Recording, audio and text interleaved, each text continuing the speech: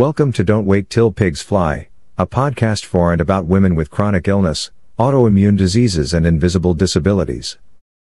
Here we share resources, accountability, knowledge and caring for each other in a way that brings hope to those who have felt a lack of value and worth due to the stigma and gaslighting around their illnesses.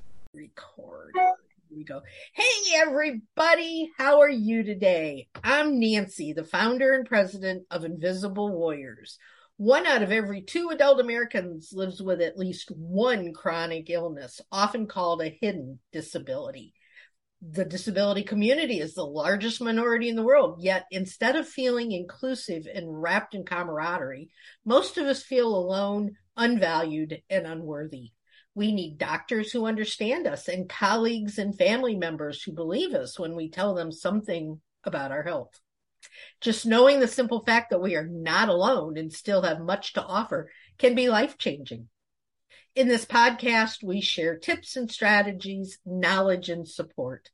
In other words, hope for those who are looking for resources to help them maintain a thriving, successful life. Do you have a chronic illness?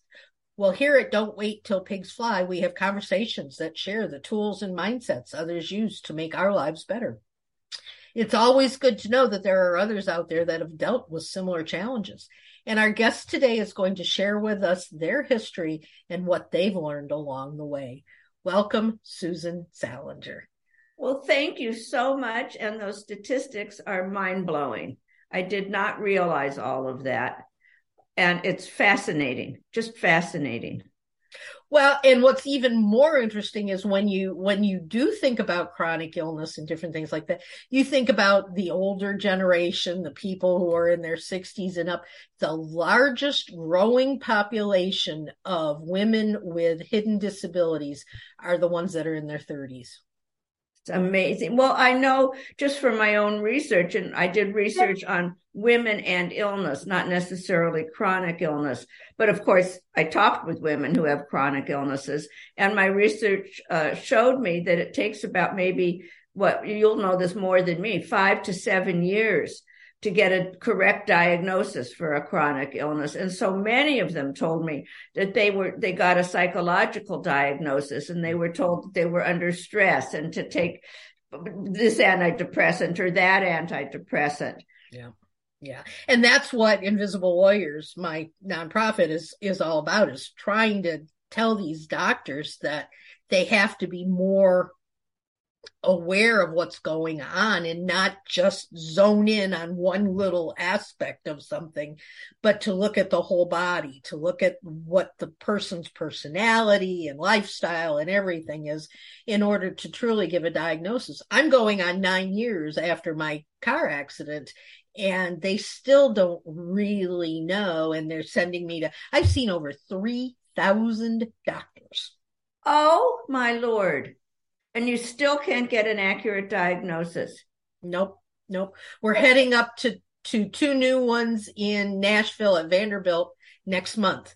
And there's always this hope. And I bet we went by your introduction and didn't even say who you are or what you do. Susan, tell us about your book first, and then we'll get back into the conversation. I will, and I absolutely want to come back to what you just said, because I have a couple of thoughts on it. Don't let me forget.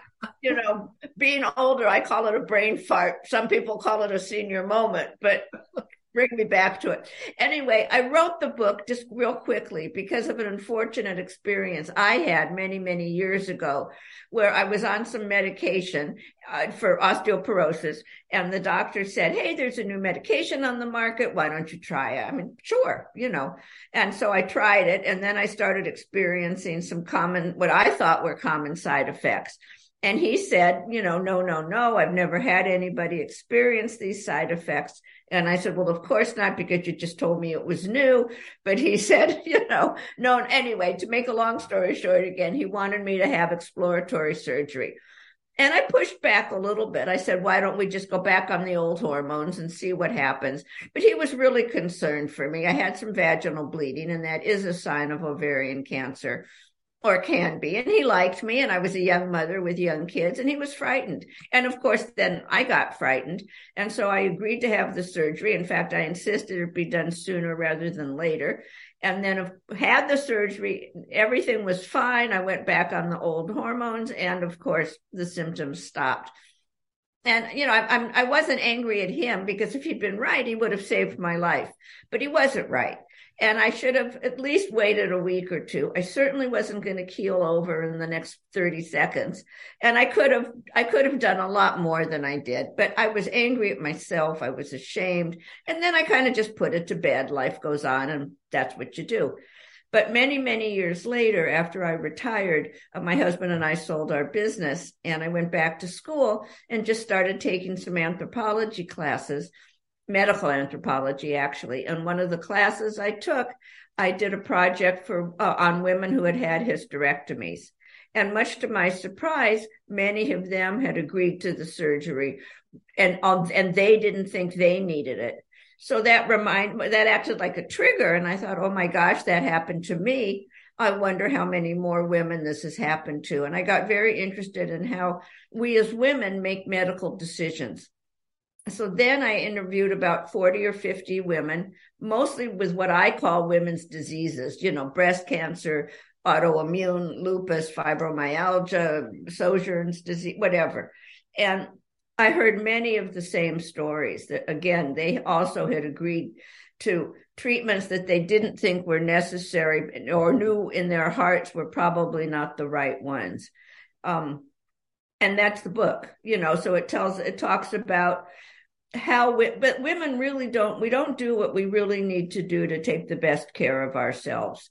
And sometimes that's structural from the doctors. There's things we can do when there is gender bias, for example. So there are things we can do to overcome that. And a lot of the problem stems from women themselves. And so that's what the book is about. And it's wonderful. I can't put it down, and I have to keep putting it down because I have other things I have to do. And It's frustrating because it's really a great book. And we will go back to what we were talking about before, but I want to touch on this while I'm thinking of it. Of course. The women themselves, and you talk about this in the book. We've got to take our kids to school. We've got to cook the dinner. We've got the house to clean. I don't have time to be sick, and it'll go away soon. Right. And, you know, right. So we don't pay as much attention to issues as we should, on the one hand. On the other hand, we get the doctors and the family members and the friends who say, oh, come on, you're just being lazy, or, you know, you're making it up. I was literally, back in April, I was in the emergency room at the hospital where I live. And I was there for COVID, but I was in my wheelchair. Yeah. And the doctor said to me, well, why are you here? And I said, well, I'm here because I've got COVID and I can't breathe. And he said, well, but why are you in a wheelchair? And I said, because I have complex regional pain syndrome. He looks at the other medical professional in the room. He looks back at me. He says, I've never heard of that. You're making it up. He had his phone in his hand. And I looked back at him and I said, you have a smartphone, Google it. Good for you. And did he? No. That's unbelievable. Yeah, but I mean, months ago this happened. I've got a friend across the street who's on my board of directors, who is bouncing from doctor to doctor to doctor with diagnosis after diagnosis, and take this medication. No, take this medication. No, you can't take that because it interferes with this. And, you know, so we've got all of these things that are hitting us from all these different directions. How did you see these women finally coming to terms with the fact that they had some sort of disability, illness, and dealing with it? It's interesting that you asked me that, because what I also did is I interviewed them. The book took me about 10 years or so to write because, I did it part-time and I have grandchildren and all of that, and also a lot of research. So although I interviewed them in whatever year it was, I went back to them when I finished the book to see how they were doing and if they had indeed accepted their disability, accepted their chronic illness. And most of them had. Most of them had. They had come to terms with it in one way or another, through different ways. One woman turned to religion. Another woman did a lot of volunteer work, which gave her tremendous satisfaction. But I think one of the things we should talk about, at least today in this podcast, is that women and men talk to doctors differently. And that could be important in terms of getting a more accurate diagnosis more quickly. First of all, men are much more succinct. They're much more objective. They're much more matter of fact. They go in and they say, I have a pain in my leg or my foot or whatever it is. It doesn't matter. Women, however, talk about their illness in context. We describe how we feel about it and how it's affecting our lives. We give, and I'm very guilty of this, I give the full story. I don't want to miss a point because I want the doctor to fully understand all of the things that are going on.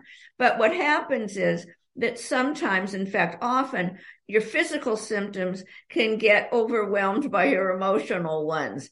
And it can be hard to remember why you went in the first place. The doctor, he or she will be off talking about that I'm stressed. And I'm finally realizing, well, of course I'm stressed. I broke my arm, but I think that we have to be very careful. I think we need to tell doctors how we feel. I'm not saying we shouldn't, but I am saying that we need to be sure that our physical symptoms don't get pushed off and sidelined. You're not there for your emotional symptoms, or if you are, that's great. But, usually we go to a different kind of doctor for that. So I think that's one thing that women can do to take charge and sort of focus the interview. The other thing I want to talk about just for a quick minute, which may help, when you do go to the doctor and know that, as you said, autoimmune diseases can, really take a while to diagnose. So go in with an agenda, have a written list, not one in your head. That doesn't count. Have a written list, prioritized, of what you want to talk about. That will help you keep the visit on focus and off of your emotions, which is what I was just saying. And it also helps the doctor stay on focus. It keeps the whole thing on track. And I think, too, that that's a very important thing to do, because women do get psychological diagnoses more than men do. And we want to be sure that that doesn't happen unless it's accurate. And see, that's the other thing. Nothing here is so simple. We do get suffer from anxiety and depression more than men do. So the doctor could be right. He or she is not necessarily blowing you off. It just kind of depends how it goes. Yeah. And I mean, that is a normal side effect. Depression, Yes. And my husband says, well, you're depressed. I go, no, I'm not. No, I'm not. No, I'm not. I mean, why wouldn't you be? Well, that's the point. You've got all these aches and pains that nobody can figure out what's going on. Yeah. You go to 3,000 different doctors and, they all have different diagnoses for you. You've got your husband saying, I just want my dinner. I don't care about any of this other stuff. Right. So, and then you get depressed because you think, I can't do what I used to do. And everybody is telling me there's nothing wrong with me. Well, maybe I am losing my mind. Maybe it is all in my head. So of course we're depressed. Of course we have. I agree with that. And the statistics are incredible in that if you look at the cycle of a woman after she's been diagnosed with a chronic or autoimmune disability, they most of the time will lose their jobs. The statistics are incredibly high on the number of women who lose their jobs because they're going to the doctor. They can't get out of bed. They've got foggy brain days. Right. All these things, and their bosses say, well, we can't work with you if you can't do your job. So they lose their jobs. They lose their income. They lose their insurance. 21% higher rate of divorce in families where the women have chronic illness than there are in non-medically conditioned families. And now they've lost their income. Yep, they've lost their income. They've lost their husband. They lose their home. They become homeless. They start taking drugs. So because that's the only thing they can find to alleviate the pain. Right. And then they do become depressed, and 7 out of 10 attempt suicide at least once. Oh, that's just, those are terrible statistics. Terrible. And I think that leads us, I want to talk for a minute. We were, just so everybody knows, Nancy and I were talking before this all began, before the podcast, about the invisibility of it, of a chronic disease. I mean, I was telling Nancy that I'm holding my arm up. I forgot most of you can't see. But anyway, I broke my arm and I've got this black thing on me. It's temporary cast, I guess it is. And I mean, people are so nice to me. They say, they open the door. They say, can I help you? I mean, I have all of the support that I don't really need because, it's a broken arm. I'm not going to die in 6 or 8 weeks. It'll be just fine. But people with invisible illnesses, like the women I talked with who have fibromyalgia and lupus, for that matter, even breast cancer is invisible to the naked eye anyway. They don't have the support that I'm getting for what is really a not very serious condition. It's inconvenient, but that's a different conversation. And what's so interesting to me is many, many, many of the women I interviewed were so ashamed of being ill. And I'll bet that's certainly true of women with chronic illnesses. The shame was just overwhelming for some of them. And I found that so many of them blamed their illness on stress, particularly the fibromyalgia and lupus people. This was so interesting to me. They saw their illness as a public manifestation of their inability to manage their lives. If they could only manage their stress better, the lupus wouldn't have come or the fibromyalgia wouldn't have come. And we just so often forget how random illness is. Some people get COVID and some don't. Some alcoholics get liver disease and some don't. I could go on and on. Mm-hmm. And I think that's really interesting because the other side of that is both fibro and I've got fibro, both fibro and lupus are increased. They're made worse by stress. Of course. Yeah. But they're not caused by stress. Exactly. And that's what I'm saying. And the mind and body are so stress can exacerbate anything, for sure. I got to tell you 2 fun stories talking about, reminds me when you say stress, because the mind and body are so connected. You're going to love this. So researchers took 2 groups of students and put them in 2 different rooms and gave one group iced coffee and the other group hot coffee. Then they gave each of them a script about a fictitious person. And the people with the warm coffee saw the fictitious person as warm and lovable compared to the people with the iced coffee who judged that person much more harshly. Isn't that lovely? So our body really does affect what we think. And now I'm going to reverse it on you because our mind also affects our body. Different study, different researchers, but they took 2 groups of students and put them in 2 different rooms. And one group was asked to talk about a time they felt socially rejected. The other group was asked to describe a time they felt socially accepted. The group that felt socially accepted judged the room to be 5 degrees warmer than the people who felt socially rejected. So the people that felt shut out and cold judged the room to be colder. So certainly stress does affect our bodies. And vice versa. That's my point. Yeah. Um, Really fascinating. I know, isn't that fun? I love stuff. Yeah, it's amazing. So, that goes back to the fact that, of course, with everything that's going on in our lives, and it's like I have to thank my husband profusely because he supports me, he takes care of me, he does everything in his power. We're not one of those 21% that get Right, divorced, I can tell. Yeah. But because of that, I feel free to talk about these things, to share these, to get out there and advocate and to say, come on, people, you can do it.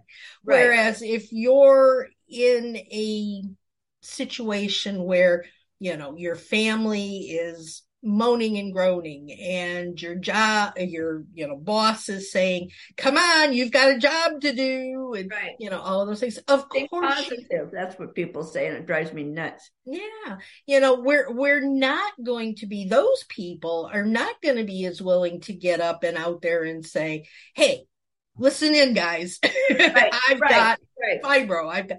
And the fact is, they're the ones that should be doing it. Right. More so because they're the ones that have to be the advocate for themselves in order to change the minds of the people in their world.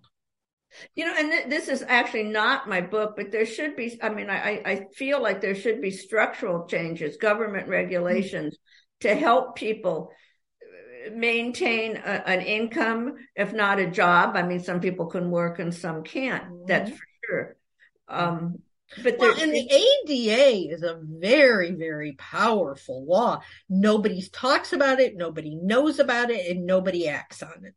Yeah. Wow. It's just a whole different world, isn't it? It sure is. And interesting, I'm doing a lot of work right now in the travel industry.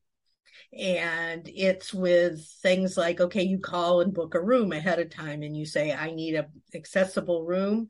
I need it to be on the first or second floor because I can walk, but I can't walk a lot. And if I've got a lot to do, I go in my wheelchair. Sure. And so in a hotel, they always put me all the way at the end of these long halls, Yeah, always, so I'm always in my wheelchair. And I call and I ask for an accessible room. We get there and they say, yes, no problem. We've got you booked. You get there and you say, I'm here for my reservation. And they say, well, Ms. Becker, you're on the 15th floor. And I'll go, excuse me. I said first or second. Oh, well, we didn't have anything available. I said, tell me how I can get from the 15th floor to the first floor if there's a fire and the elevator quits working. I am petrified of being up on one of those higher levels. Of course. And not having an elevator working. I don't blame you. Well, this last hotel we were in, I asked for an accessible room on the first or second floor. Well, our rooms start on the third floor. Okay, I could deal with the third floor. Why'd you put me on the 10th floor? And they put us in a room at the very end of the hallway. That was such a small room that I couldn't even get the wheelchair in the door. Oh, my Lord. And that was supposed to be a handicapped accessible room. Well, it's got a handicapped accessible bathroom. You can get a wheelchair in the bathroom if you can get the wheelchair in the door. There's so many things that as a non-chronic illness, non-disabled person, I guess, I don't realize, I don't think about. And I think let's talk about your book for a minute. Nancy's new book is called Rebels with a Cause. And we were talking about it also earlier. And I think that maybe everybody should read it and really learn what life can be like.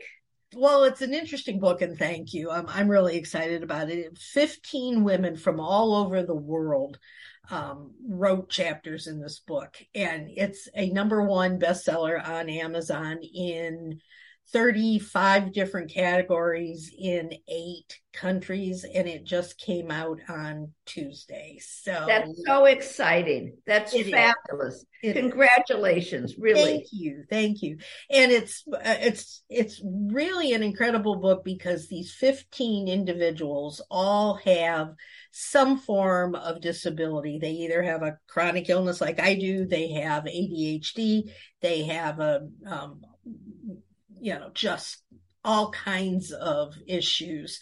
And the chapters are all about these individual women who have, in one way or another, accepted their diagnoses, accepted their lives, and have moved on to have thriving, successful lives, regardless of what's going on in their bodies. And it's a great way, as is yours, it's a great way of showing people that we do have to stand up. And like my title, Chief Flying Pig Wrangler, if you sit there and wait for pigs to fly, nothing's going to ever happen. You have to get out there and do things and make life happen. And I think with a disability, and you talk about the doctors, you talk about all of these different things. And I think in particular with these hidden disabilities, we have to do that more than anyone else.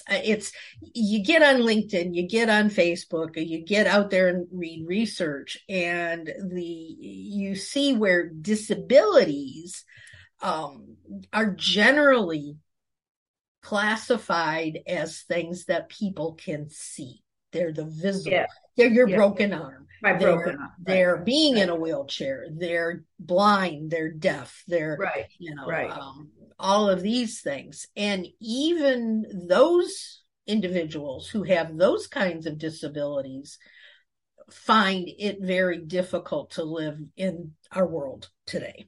Well, what's so interesting to me from what you're saying is that people with disabilities do sound as if they're getting, I guess I'd say, the short end of the stick. And yet when it comes to medicine and diagnoses, I think women get the short end of the stick as well. So Absolutely. Being a woman with a disability is a double whammy. As I know, there's like 12 million people each year that are misdiagnosed. Women are misdiagnosed 20 or 30% more than men are. And so I can imagine how it must be for you when you go in with a disability and they don't even know what you're talking about, like complex, whatever you said, pain syndrome. Yeah. It's really, it's interesting because, these invisible disabilities, oftentimes, as I mentioned, I think when we were talking earlier, I was in a very serious hit and run car accident almost 9 years ago. And I fell out of my car and my left foot fell into a drainage ditch. And my body twisted left and then right, and then I went down. Yep. And immediately my foot swelled and it turned black. And, it just was, I couldn't put any weight on it. And I thought, well, because I'd had problems with that foot. I'd had a surgery on it years and years earlier. And I thought, well, I just twisted it. I've just messed it up. It'll be fine. Right. The next day it wasn't fine. And we went to the doctor and the doctor said, go get x-rays. X-rays showed nothing. You're kidding. Nope. They showed nothing. So we figured it was just a sprain like I had thought. But it didn't go away. And it took 5 doctors in 6 months to figure out I had broken bones, torn tendons, and torn ligaments. Oh my goodness. How come 5 doctors. The only way they ever found it was by doing an MRI. And I couldn't get them to do an MRI because it's costly, and they didn't see anything wrong with the x-rays.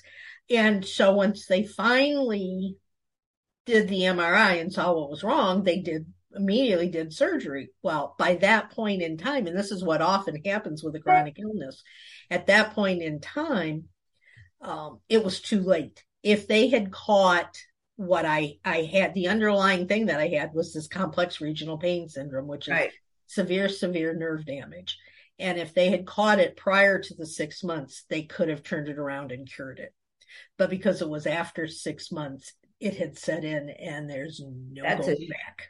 But it's, one of the things I also learned from my interviews is that so many women don't get second opinions. And here you're saying you got 5. I mean, that's fantastic.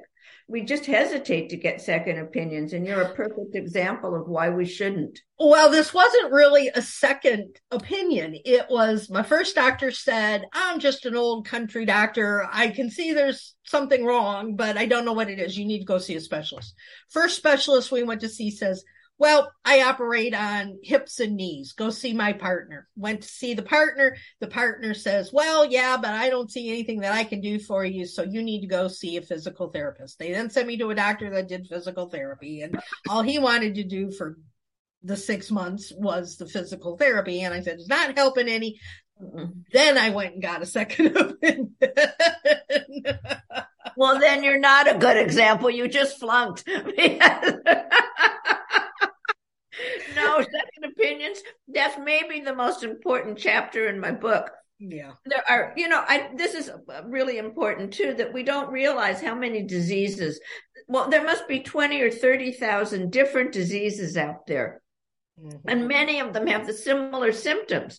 So if you go in and you tell the doctor, well, I'm in pain, or I'm tired, or I'm no energy, no appetite, whatever, those general symptoms, that can fit, a huge percentage of those 20 or 30,000 diseases. So for the doctor, it's like looking for a needle in a haystack.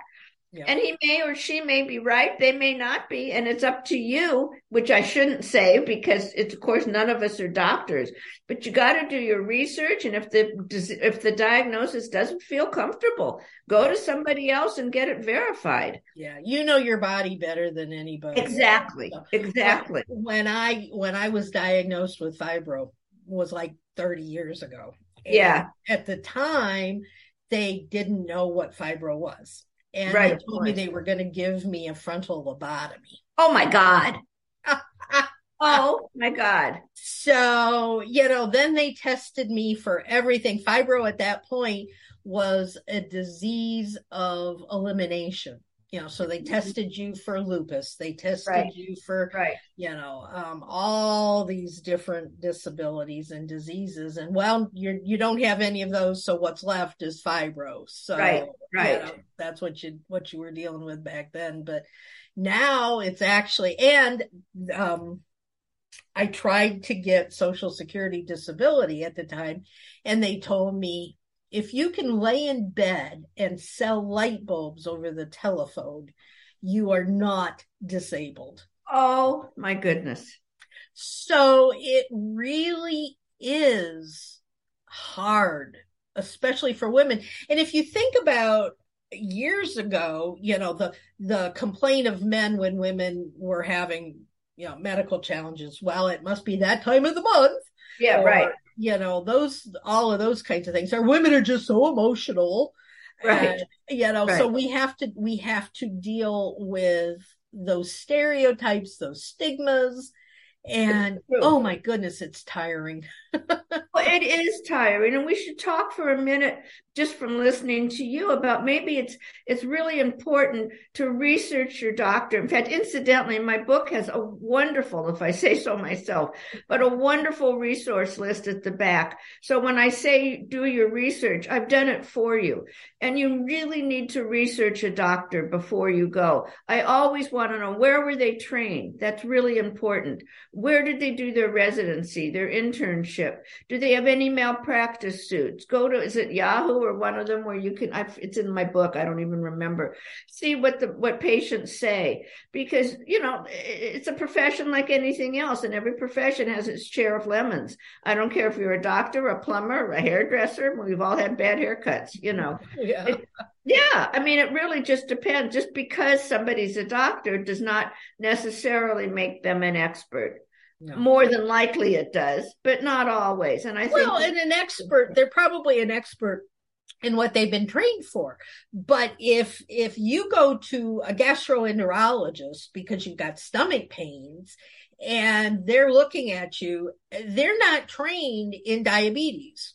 Well, what? You're absolutely right. I just want to interject for a moment, because what's really interesting, and this is in my book, if you go in with symptoms, the same symptoms, I don't care what they are, you go to a gastroenterologist, more than likely he or she will tell you it's just stomach pain. If you go to a rheumatoid arthritis guy, they'll say, it's probably joint pain. If you go to a psychologist, they'll tell you it's probably stress. I mean, we all see what we expect to see.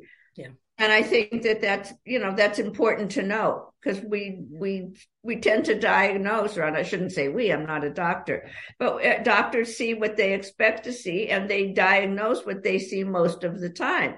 So if you're a psychologist, you see stress most of the time. Obviously, it's a select population. And the same is true for any specialist. So I think that that's important for people to understand. Well, and that brings us around to the second opinion again. Yes, it does. Absolutely, it does. Absolutely. I mean, I was in a car accident. That's how I broke my arm. And I knew something was wrong. And it was easy. They took an x-ray and they said I broke my arm.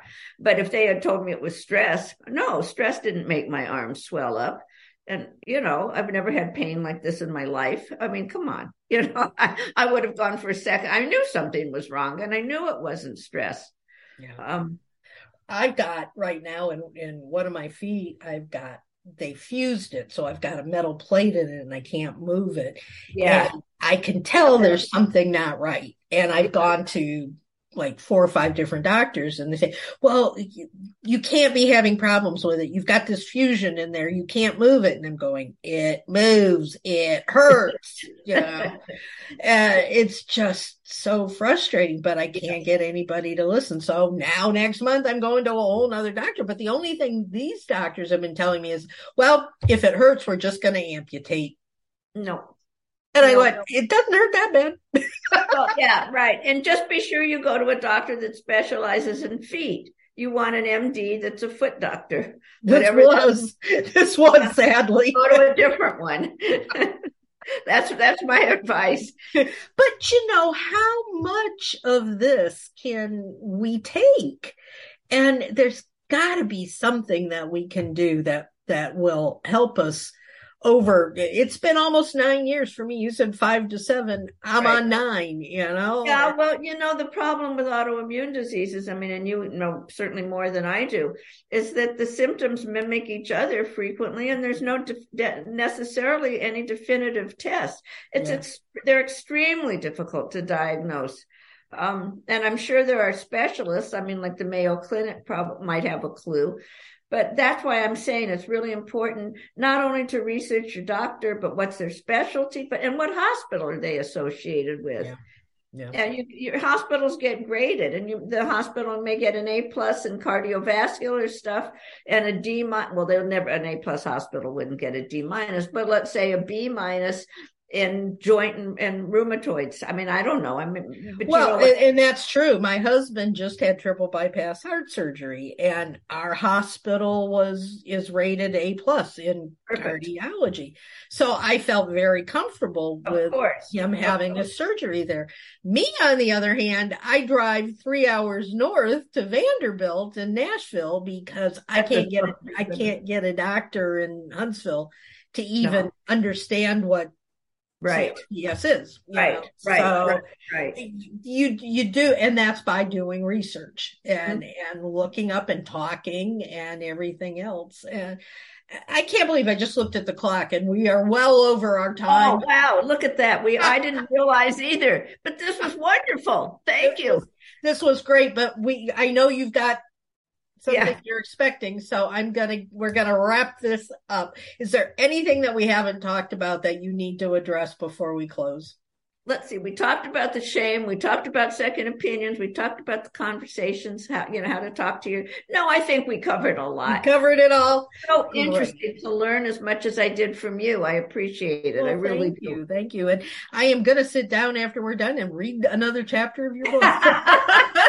Just read the resource list in the back. If you read nothing else, so at least I'll bet you've never heard of, I think it's called Leaping Frog or Frog Leaping, something like that, Leapfrog. It'll tell you I think it's the one that tells you how to rate your hospitals. I mean, check it out. I will, absolutely. That's great. So anyway, we are going to close now. And thank you, Susan, so much for all the wonderful information today. Finally, to wrap things up, often after a podcast, people want to know more about some of the things that we do at Invisible Warriors. And if you'd like to hop on a Zoom, my contact info is in the show notes, as is Susan's. If anybody has any questions and would like to talk to you, I'm sure you would. Oh, I'd be delighted. Absolutely delighted. Okay. Right now, here at Invisible Warriors, we are working on an art contest called Beauty Within and Around. What does it look like to live a day in the life of someone with a chronic illness? If you'd like to showcase your artwork of any medium, head on over to invisiblewarriors.org/events and check out the events page. We'd love to include your vision of chronic illness. And with that, it is closing, so you're going to have to hurry on over to do that. But if you've liked listening to Don't Wait Till Pigs Fly, please give us a quick review and rating on iTunes. And don't forget, you can follow us on Facebook and Twitter. So until next time, guys, get out there, be productive, and soar higher. Take care, and we'll talk again soon. Bye-bye, y'all. That's it for today, everyone. Thanks so much for listening. Today's podcast has been brought to you by the Invisible Warriors Club, a program of Invisible Warriors. They see how hard life is for these women and hate that the world doesn't seem to understand that these diseases/disabilities are serious, life-changing challenges which bring about poor medical treatment, high and unrealistic medical bills, lack of ability to sustain working conditions and loss of family cohesiveness. Through advocacy and programs, this organization extends a nurturing hand, fostering both awareness in the community and individual growth amidst adversities. Join them by heading over to the Invisible Warriors website for more information on how to join the club.